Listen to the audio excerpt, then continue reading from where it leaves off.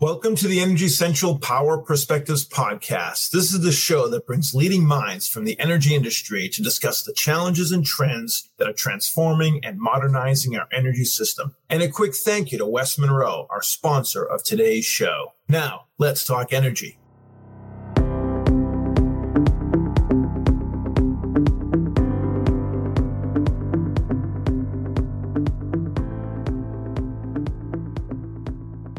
I'm Jason Price, Energy Central podcast host and director with West Monroe, coming to you from New York City. And with me, as always, from Orlando, Florida, is Energy Central producer and community manager, Matt Chester. Matt, I'm excited that today's episode is bringing to us the leading voice championing a new technology and approach for the world of utility substations. I won't call on you to explain that innovation, as that's best left for our guest, but can you set the stage for us why substation modernization and security may be top of mind for utilities today? Of course. Thanks for that, Jason.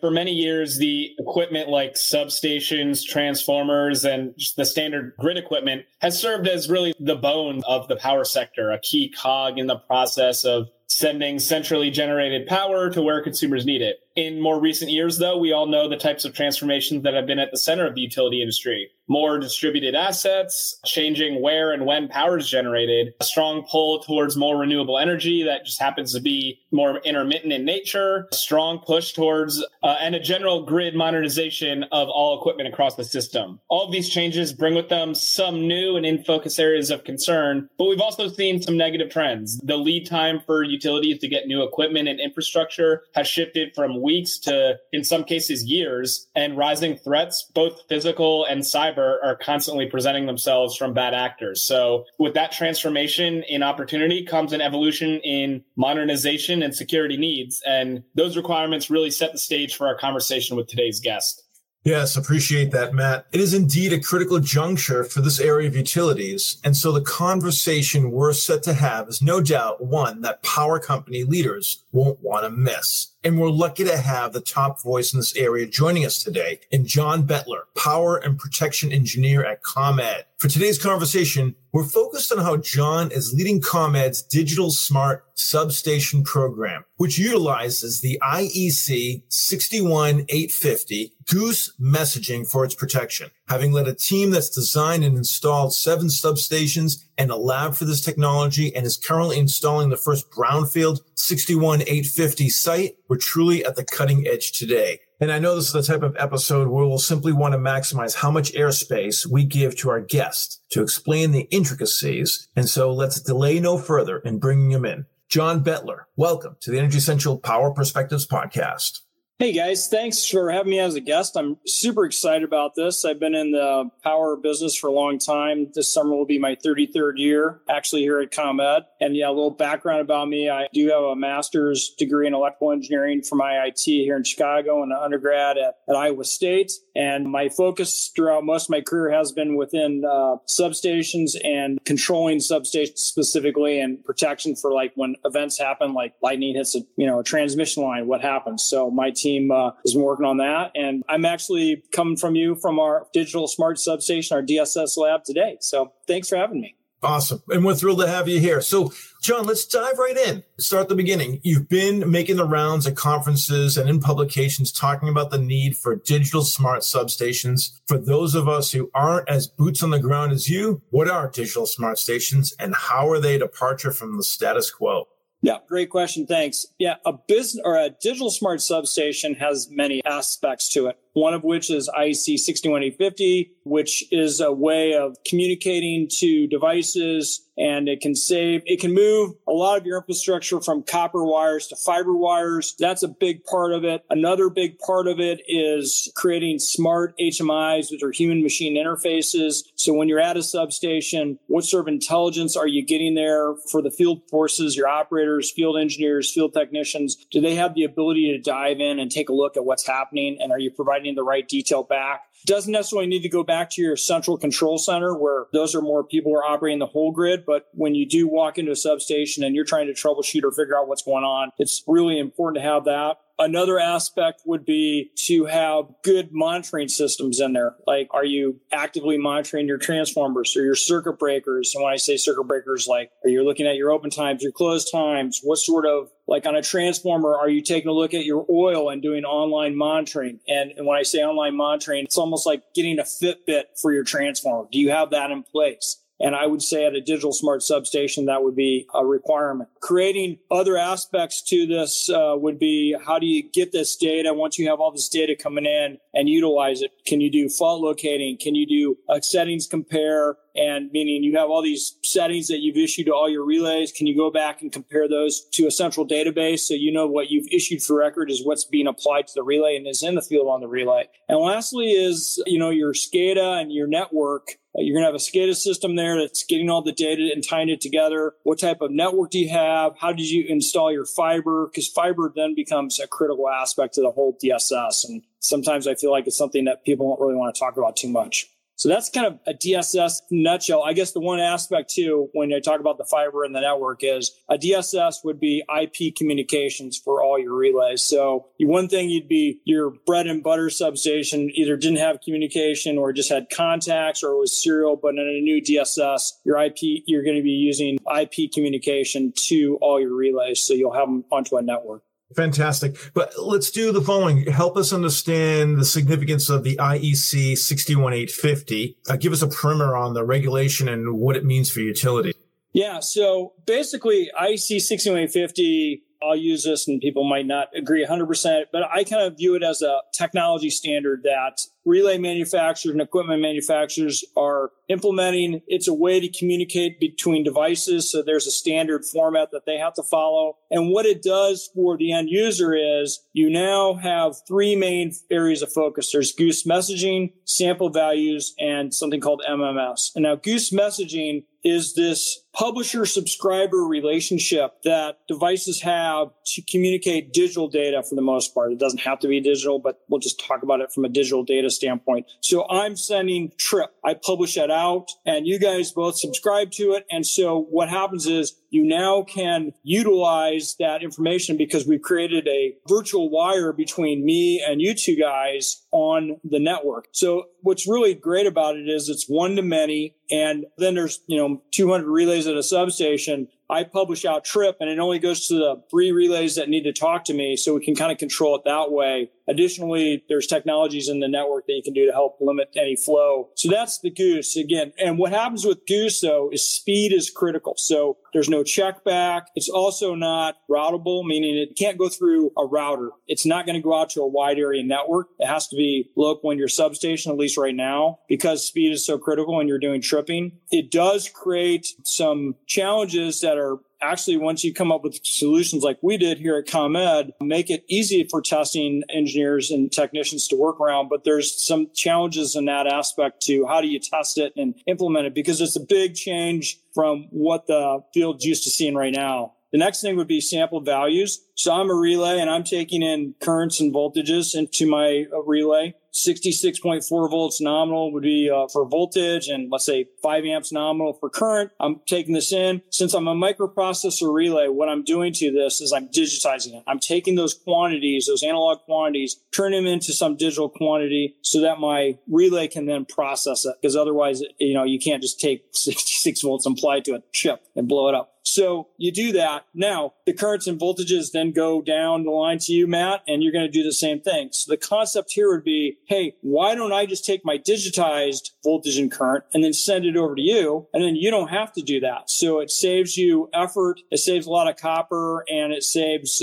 and it could be a safety concern too, depending on how you look at it. So that's sample values. And MMS is basically a SCADA protocol. Most of the United States is probably using DMP3 is going to be probably most people's bread and butter SCADA protocol. The issue with DMP3 when you go to a 61850 substation is kind of like having a phone or, a dictionary from 1975. If I gave you a dictionary from 1975, you're like, yeah, this will help me write my term paper. But it's lacking in some regards because it won't have modern terms. Like it's not going to have laptop. It's not going to have a cell phone in there because those weren't really things in 1975. DMP3 has terminology that's very useful, and most of our central control centers are still using it, so you're going to be using that to some extent, but you can't get, like, did I have a goose fail alarm, and certain things like that are not available. It doesn't have that vocabulary. So you might want to consider using MMS as a hybrid, at least to your HMI, and that's kind of the approach that we're taking. Some people could send it all the way out to the door, back to their control center, but most control centers are set up for DMP3, so that's a little bit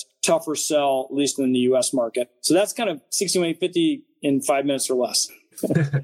No, that's very helpful. All right. So let's just take a step back let's say, out of the weeds for a moment. I started at the beginning that you've been really championing this digital substation movement, and you've been out there on different platforms sharing the message and promoting it. So what has the response been like? What is the feedback you've gotten during this process? And just share us your general thoughts around that experience so far. Yeah, it's been favorable. Of course, I'm going to places where people are interested in trying to do 61850 and a digital smart substation. They're both of interest to that. I'm getting a lot of questions on how we are specifically doing it. Sometimes that will lead some challenges there because we are doing some things a little differently. I have come across folks, and one of our foundations for us, at least on our design, is simplicity. Because if you make technology too hard to swallow, too technical, it's not going to sell. And it's too big of a leap for the field, and people won't adopt it, I guess would be the thing. So we really focused on making it simple. And so that's one of the big things that I've been selling out there, saying, hey, when you're creating a DSS program, you have to do, in my opinion, 3 things. You have to kind of think through and plan out what you want to do with all your stakeholders. Then you design as simple as design as you can, and then you have to follow it up with training and demonstration. And those are the 3 things that we've been kind of getting out there. And I think when I sell it in that way and tell people that's what we're doing, they sort of become more open-minded to it. In fact, I just recently had one of our sister companies, BG&E, came out here to see our DSS lab, and they brought some of their field technicians with them. And I think they had skepticism when they got here, but when I showed them how you can do it and how simple it can be, I think it started to change. I'm not going to say it made a full conversion, but at least I whetted their appetite with, hey, this is something we could probably do. And it's not so far out, off the road that we can't drive on it, I guess would be the way I'm thinking about it. Sure. John, can you say a bit more about the skepticism? Why would utility engineers looking at a modern way of running the business be skeptical of that? Right. Well, so like when you're testing something. So right now, when you're testing at a substation that has everything wired, I can walk up and it'd be like going down to your circuit breaker box, and you shut off a circuit breaker box and you see the light go out and you know that that's out. And that's the same thing WAMS is in a traditional system where you have traditional tripping. You can just pull a test switch and you can provide isolation with that. That's not how you do it in 61850. 61850, when you're doing goose messaging, you can't isolate that way. But they did provide, if you're going to edition 2, something called test mode. And test mode is really cool in the sense that, so let's go back to the example where I'm publishing to you two guys. So I'm publishing out trip. As soon as I publish out trip and you put me into test mode, if you guys aren't also in test mode, you don't know what the heck I'm saying. It makes no sense to you. You're not paying attention to you. So just you ignore it. Now I put Matt in test mode and then I publish out the trip and I'm in test mode also. Matt now understands what I'm saying and will respond accordingly. Jason, you still are not in test mode, so you ignore what's happening. So it's in this way that I can use this test mode feature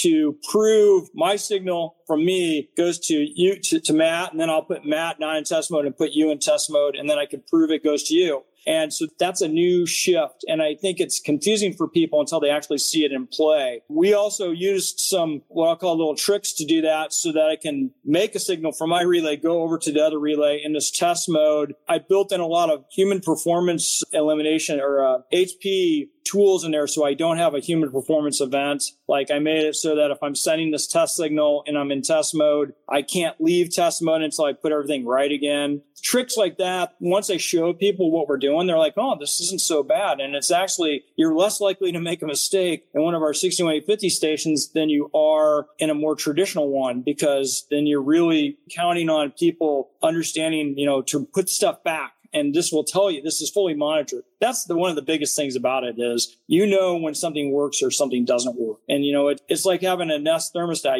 When it's working, tells you what's going on. There's a lot of fancy features you can utilize. If you want to save energy, you can do that. We're saving energy, but that's not why we're using it. We're using it to monitor our circuits and tell us when there's problems. And so I think when you couple the ability to do the testing, when people start seeing that and then they see, hey, this thing's fully monitored, I think those two things start to get even the doubting Thomases to maybe say, hey, maybe this isn't maybe this isn't as crazy as I thought it was. Right. Yeah. If there's one thing that's very common in the utility industry is change management and the science behind change management. People are always going to be skeptical or doubters with new technologies, but if the change management is executed properly, then you'll see a lot more uptake and adoption. But it also comes down to the success, like it does what it's supposed to do, which I think you're describing. So can you talk a bit more about the success stories you've seen and use cases you've seen? And I understand that you've been, had a hand in installing some of these digital smart stations outside of just pilot mode. So what has been the outcome been like? Do you have any specific stories or examples you can share?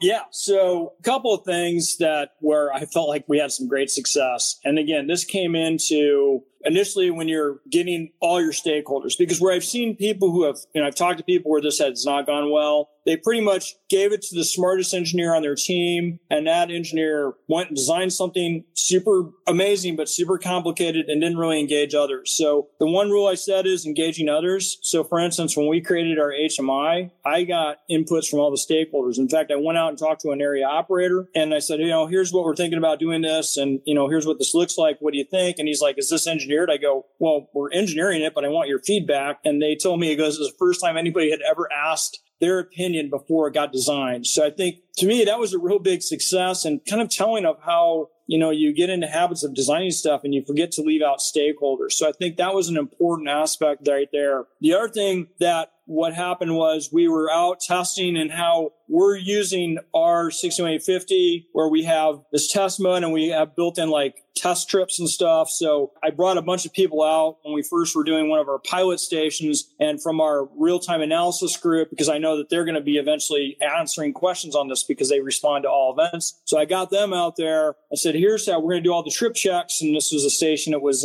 being built. It was, fine to go out there and do that. So I showed them, okay, here's how you send a trip from here to here, put this in test mode and did all that. And then by the time they left, they were pretty comfortable and confident about how everything worked. And so there was a huge, these folks walked in not really knowing too much about this and walked out being able to do trip checks and explain to a reasonable amount of what was going on. So that to me was a success. On our 34 kV, because we're about to go and do our fourth and fifth 34 kV substation, we have that down as long as the topology, when I say topology, meaning our planning department creates a one-line diagram, which has, a certain number of feeders on a bus and where transformers get connected. As long as that doesn't really change to any great effect, our designs are done. And so now it's really going to come down to incorporating, the template settings and, doing name changes and then, being out there to support the field and training the new, if they're going into new areas, showing those people how those engineers and technicians, how it works. But as far as that goes, it's been, super easy once we got through the growing pains. Now, the growing pains were, you got to make sure you're creating template settings that are standard. That's the biggest thing I'll say is standardization is key on any design. Because if you make it standard, the driver's seat is always on the right-hand side. It's always going to be easy for everybody to adopt. So that was one of the things that we did. So like logic that we used, even at 34 was the same logic we used at 345. We're using at 12 kV. We tried to keep that as similar as possible. So those are kind of some of the successes that we've really had that I felt have been, really, telling on how we move forward. Or that I would tell to other people that this is, make sure you do this and you will also have success, if that makes sense. Yeah, it does. No doubt. You have to engage stakeholders. You need to collaborate, simplifying the process, standardizations. Those are all key to successful deployments. So it sounds like it's a slam dunk. And yet I'm sure there are barriers to, getting this out and rolling it out wide scale. So what is it? An issue of just general awareness, fear of something new? Is it a workforce talent development concern? Is it a cost issue or something else? Just what are your thoughts around that? Yeah. So for us, we started with doing it at greenfield sites. So it's a lot easier to implement at a greenfield site. And it's a lot easier to implement just from a financial and an actually engineering standpoint. I think people keep asking for justification. One of the things that they come out as to how do you justify it? And again, if you go to a greenfield site, you needed to have protection there anyhow. So really your only real delta is the development costs. And again, from my perspective, your development costs start saving you money probably station 3 or 4. So if you're going to be making the same type of station, you're going to produce 10 of them in the next couple of years, then to me, I think that is the perfect candidate to look at trying to do this stuff. John, if I can jump in, to clarify, when you say greenfield, you're talking about, like, say, a new geographic area that doesn't have a substation. The plan is to build a new one out. Is that what you mean by greenfield? Yep, that's exactly correct. Thank you. Yeah, sorry if I'm using words that are terminology that folks aren't familiar with. It could be at an existing substation and you're just like, maybe you have outdoor gear and you want to go to indoor gear because it's more reliable. Or you need to expand a place and there's not enough room to expand it at transmission level. So you're going to go to GIS gear, which is gas insulated switch gear. So you're putting in everything new and you're cutting over to this new substation versus a brownfield. Like we did a brownfield and we took one bus out, we upgraded it, and the whole rest of the station stayed older electromechanical relays, and it was even on a different voltage level. And so that would be a brownfield. And again, brownfields are a lot more challenging in this aspect that you have to figure out how do you interface between your new 62850 substation and DSS substation and the existing substation. So I think if you're going to look at it and you're thinking about trying to do this, you need to focus initially on greenfields, because then again, your costs can be somewhat,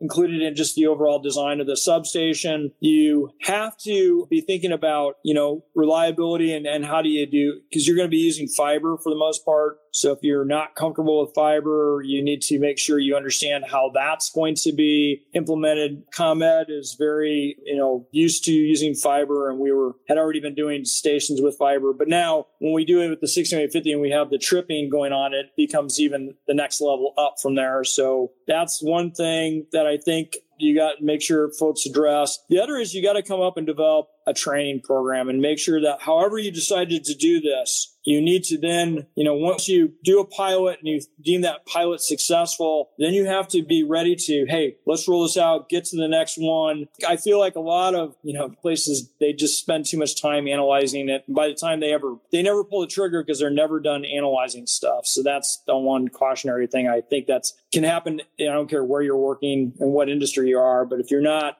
at least thinking that, hey, I really want to do this and you're passionate about trying to make it happen. And then once you do, get folks in their training and move on to the next project at that point in time. And you got to actually have senior leadership. At ComEd, we're very supported by our senior leadership, which makes it an awesome place to work as an electrical engineer. So. Yeah, no doubt. I'm not sure if you're aware, but we've had the luxury of interviewing both Calvin Bettler as well as Gil Quinones when he was at NYPA, leading NYPA. So when it comes to leadership, you're world class, the leadership you have both at Exelon and at ComEd. So that makes complete sense. And speaking of leadership, you have your own leadership as in you in terms of leading the next generation of support to help continue driving this and evangelizing this technology. So you, as I understand, you work with a team of interns. You've been training them on this technology. Can you share some highlights of this program that you developed and why it's so important and what you've gotten out of it so far? Yeah, that's great. Thanks for bringing that up. Yeah, so 2 of our interns, they go to NIU, Northern Illinois University here. And so we were talking, the one of them actually lives across the street from me. And I know his parents, I was the one who's kind of pulling him in to become, hey, why don't you think about going to power? He was a Navy electrician's mate on a ship and a destroyer for 5 years. And he came out and he started going back to school and said, hey, what about power? So he started going that route. Then he got an internship with a testing company. And then he was doing an internship with us. And I met his other buddy who was a recovering auto mechanic. He's now going back to school for electrical engineering. And so I talked to them and said, hey, when you do your senior project, what about doing 62850? Right now, we are pretty vendor specific. So I said, it would be great to do the 62850 so you can do this goose tripping and demonstrate it goes in between different devices. So we have Schweitzer, ABB, Siemens, and GE relays. And Siemens has been great and Schweitzer have been great. Both those companies have really helped us get through stuff. And so I got them equipment, kind of set them up. put them in touch with the right vendors. And then they started building this like little mini substation. I would mentor them, like every once a week or so initially. And there's 2 other guys on their team from their class, and the 4 of them has been great. I was there over Christmas. They worked hard on this over Christmas break, and they got the Goose messaging working. And it was like, I thought they're going to have a party after they got the first 2 relays talking. And again, it's funny to think about because these guys don't, I work in an engineering department where we do that all the time. This is just something they're picking up, and it's been awesome to see. We just had a meeting last week, and they're going to start trying to do MMS to the relay. So we set up a call.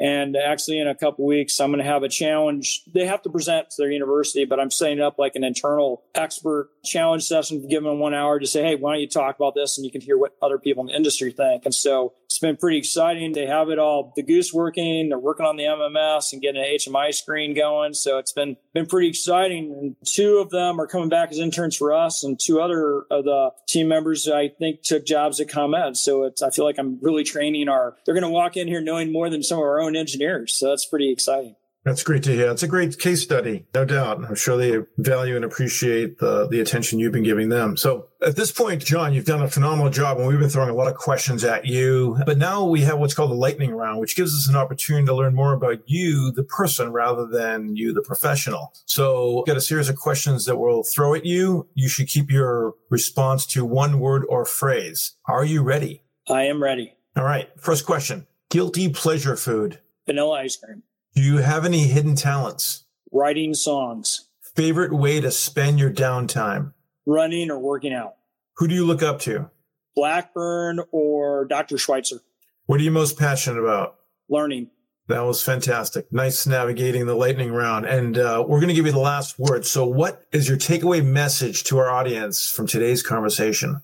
My takeaway message would be, I think it's worth everybody who's doing substations and should be thinking about a DSS to some extent. And when you do, and you're going to approach the technology and try and implement it, make sure you engage all your internal stakeholders. Make sure you do some trip visits, go find other utilities that are doing this. We're not the only one. So go out there and take a look at that. Take a look at, how do you want to implement it, and when you get done, how do you implement your training? That's the other big thing is, how do you keep the momentum going? Because if you just do it once and then don't talk about it again, it becomes a thing that 3 people know about and everybody else is afraid of. So you got to make sure that that's not the condition you want these substations. My goal in our substations is to make those the substations people want to go to first, because they don't want to go to the old wired substation. So that's what I'm targeting. Understood. That's a great insight and certainly a great perspective. Another example of the challenges and trends in modernizing our aging infrastructure. So, great going, and it's great to see it coming out of ComEd and the benefits to the Chicago community. No doubt we'll get a lot of activity and questions on the platform with this conversation. So, John, certainly stay in touch with us and keep an eye out for questions and comments that the community will be sharing on the platform itself. So once again, John Bettler, Power and Protection Engineer at ComEd. Thanks for joining us today. Thank you. You can always reach John through the platform. We welcome your questions and comments. And we also want to give a shout out of thanks to the podcast sponsors that made today's episode possible. Thanks to West Monroe. West Monroe works with the nation's largest electric, gas, and water utilities in their telecommunication, grid modernization, and digital and workforce transformations. West Monroe brings a multidisciplinary team that blends utility, operations, and technology expertise to address modernizing aging infrastructure, advisory on transportation electrification, ADMS deployments, data and analytics, and cybersecurity. Once again, I'm your host, Jason Price. Plug in and stay fully charged in the discussion by hopping into the community at energycentral.com, and we'll see you next time at the Energy Central Power Perspectives podcast.